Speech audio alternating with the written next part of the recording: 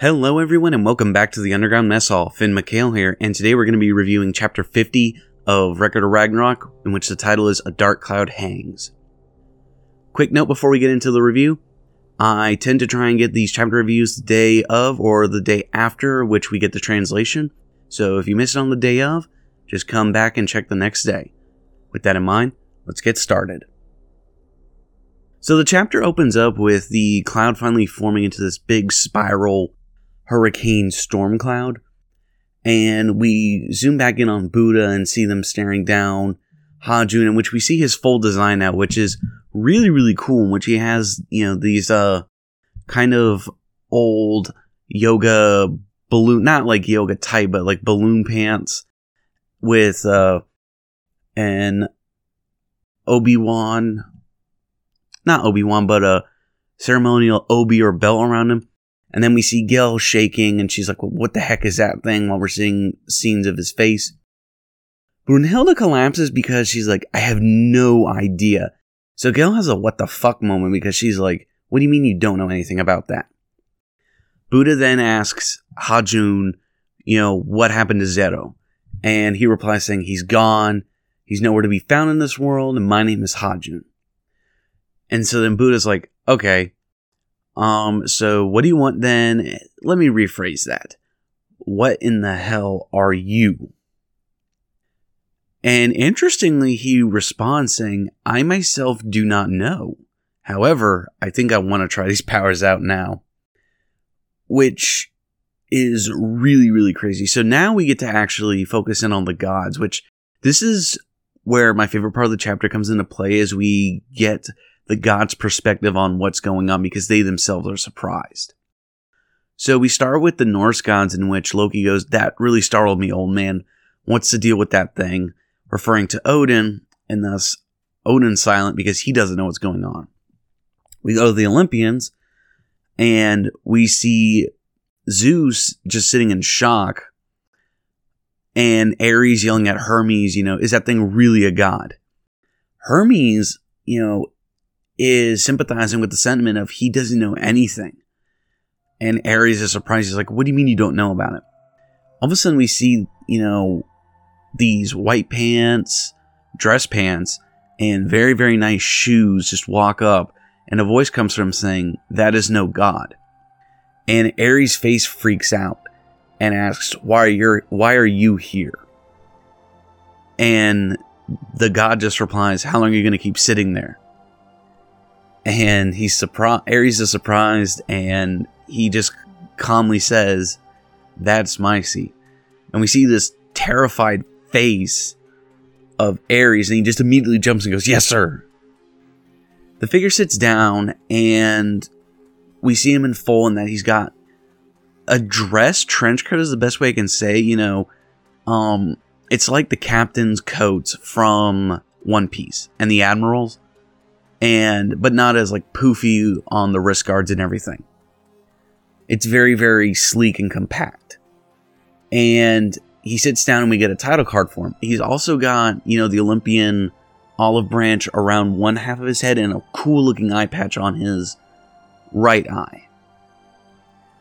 And we see that this is Hades of the Greek pantheon. Hermes immediately greets him. He's like, oh, it's been some time, my lord Hades. For you to come all this way, it's quite a rare occasion. And he replies, I'd heard that my younger brother lost. Ares gets another shocked face. Hermes just sits silently.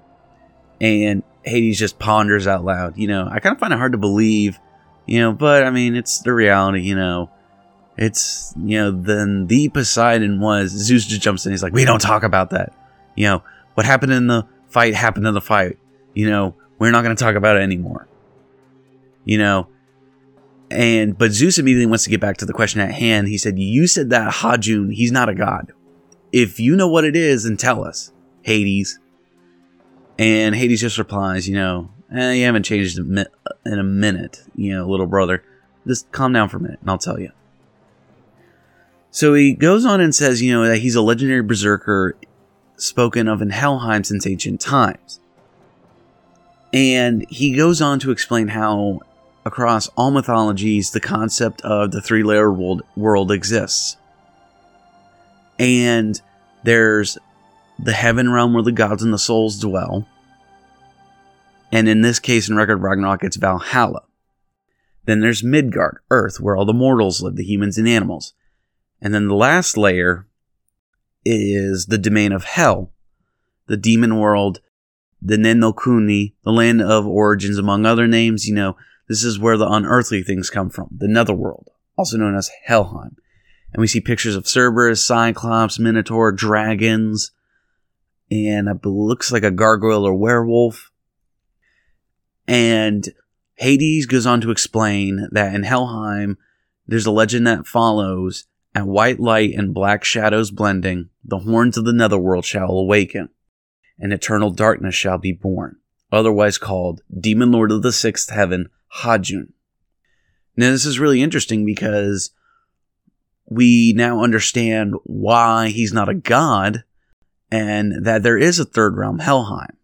And we actually understand what it is a little bit more, on top of the fact that when you go to Helheim, you don't come back, to my understanding, from earlier in the series. So they muddle about, Demon Lord of the Sixth Heaven, and Hajun. Hermes asks, I think, the most important question here to Hades at this point, and that's, so you've got something to do with it, don't you? And Hades is quiet for a second, and he says, even though I'm the ruler of Helheim, I need to admit to you guys something. I've never seen this before. And Ares is shocked, going, wait a minute, you've never seen it? And he ponders out loud again, Hades does, about, I just gotta wonder what led this meager god Zetofuku from Valhalla to become the legendary Hajun. And that's why he's here, because he wants to know what's going on. So we get back to the fight, and Hajun shoots out this blade from his arm, like Full Metal Alchemist, Edward Elric style. And he says, forgive me, I'm not accustomed to this, because I might end up finishing this in an instant, which freaks Buddha out. However, he's able to block it with his Vajra sword. And Hajun's surprised, and Buddha says, it's not very convincing from the look you've got on your face, because Hajun has a very blank look for most of the chapter. That's going to change soon. And they're talking about how his speed's insane, and Gel is like, oh my god, Buddha should be alright though, because he can see any attack ahead of time. This is where we get more clarification on his 8th enlightenment sense. And because Brunhilde goes, no, he can't actually see them. He can't perceive any light from Hajun because it's pure darkness. And so Gel asks, what do you mean? So Brunhilde goes in and says, so technically the way Buddha's 8th consciousness works is he sees fluctuations of the soul. Basically, when a person, decides on a course of action, their soul moves before their body, so the body catches up to the soul. And this is the radiance of will. And so Buddhas will be able to see this. And so we see a scene of him catching a rabbit this way. But because Hajun's soul is darkness, because there's no fleck of light, it renders Buddha's ability useless. And so Gel freaks out, going, he can't use future vision then. So at this point, Heimdallr goes, Hajun formerly Zetofuku, he's launching a furious round of blows. And halfway through this, we see Hajun is body morphing the sword to whip it and tear it and bend it into different pieces. And Buddha's going, man, you're a fucking freak. And Hajun's impressed, still with a blank face, going, I'm going to go at maximum output. So he wraps the blade that's coming out of his arm up into this big drill, and this attack is called Divine Retribution. Very Gurren Lagann-esque, and this attack is called the Heaven-Piercing Demon Drill.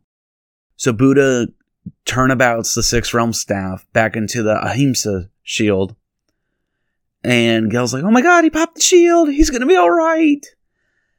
And there's a huge collision, and everybody, sees, okay, there's some blood dripping, and they're like, oh no, Buddha's dead.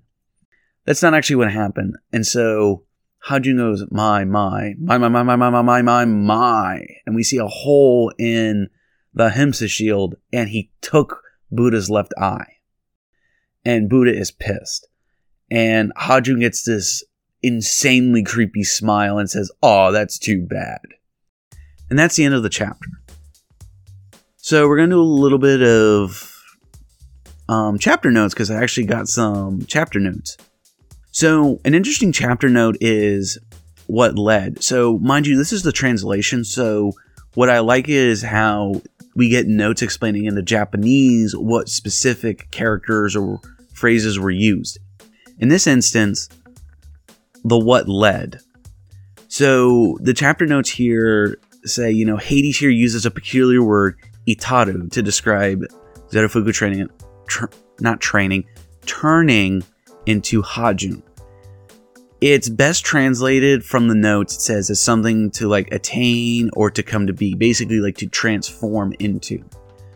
And then what he also notes is it's even more peculiar that it's the same phrasing that Siddhartha used in his backstory to attain enlightenment.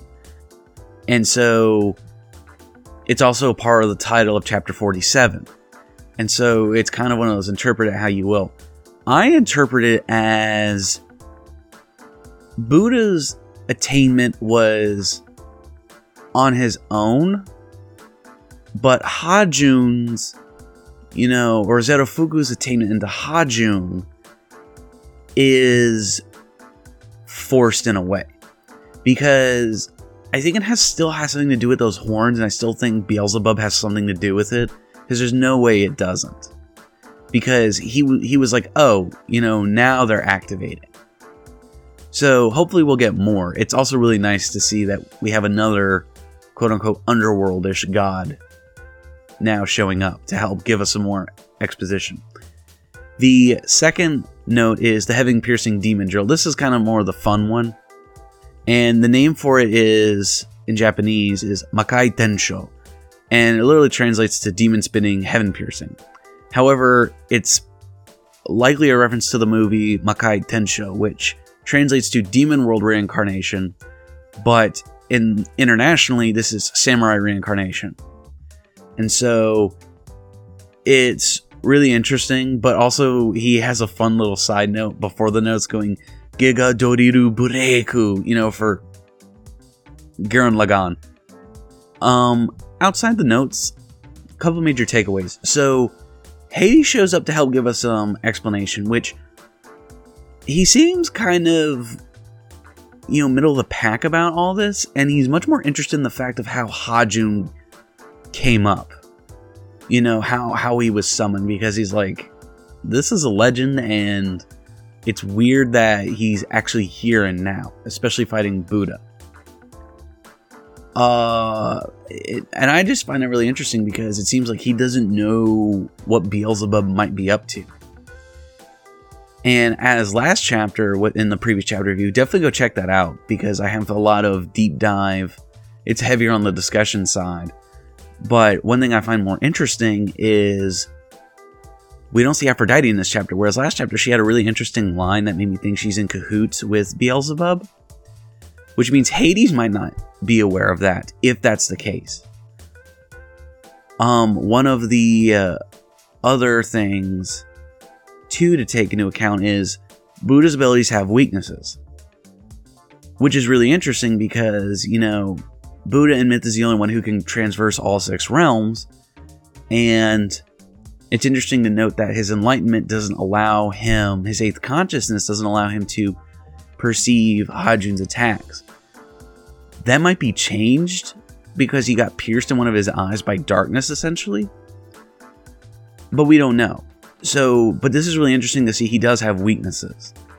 And that, the 6th realm staff isn't as powerful. Also, that brings up another interesting question, and that is, what's the deal with, that blade? Because if it is the Misery Cleaver, just evolved, then I would buy it. But if it's not, then that raises the question of, okay, so does that mean there's a hierarchy to mortal weapons, heavenly weapons, and netherworld weapons? if that's the case, I hope we get to explore that more. With all that said, though, on top of it, was really great not only getting to see Hades, like, he's one of my favorite design-wise now, but outside of that, we're just gonna wait till next month and see what happens. I'm really excited to see what happens now. With that being said, just wait and see. So, this has been a Bandolier Corps production. Finn McHale, signing out.